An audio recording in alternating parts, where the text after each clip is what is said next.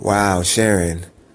Sister, I just got so blessed by what you shared this morning. I had to just take a time out to call in and let you know that I appreciate such a very awesome and timely word today that you've shared about not giving up, keeping on, keeping on.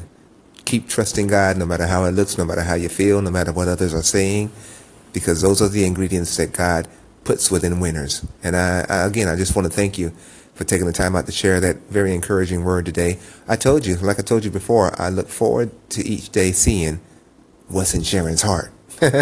Okay? Well, you have yourself a wonderful day. You be blessed and continue putting out great content.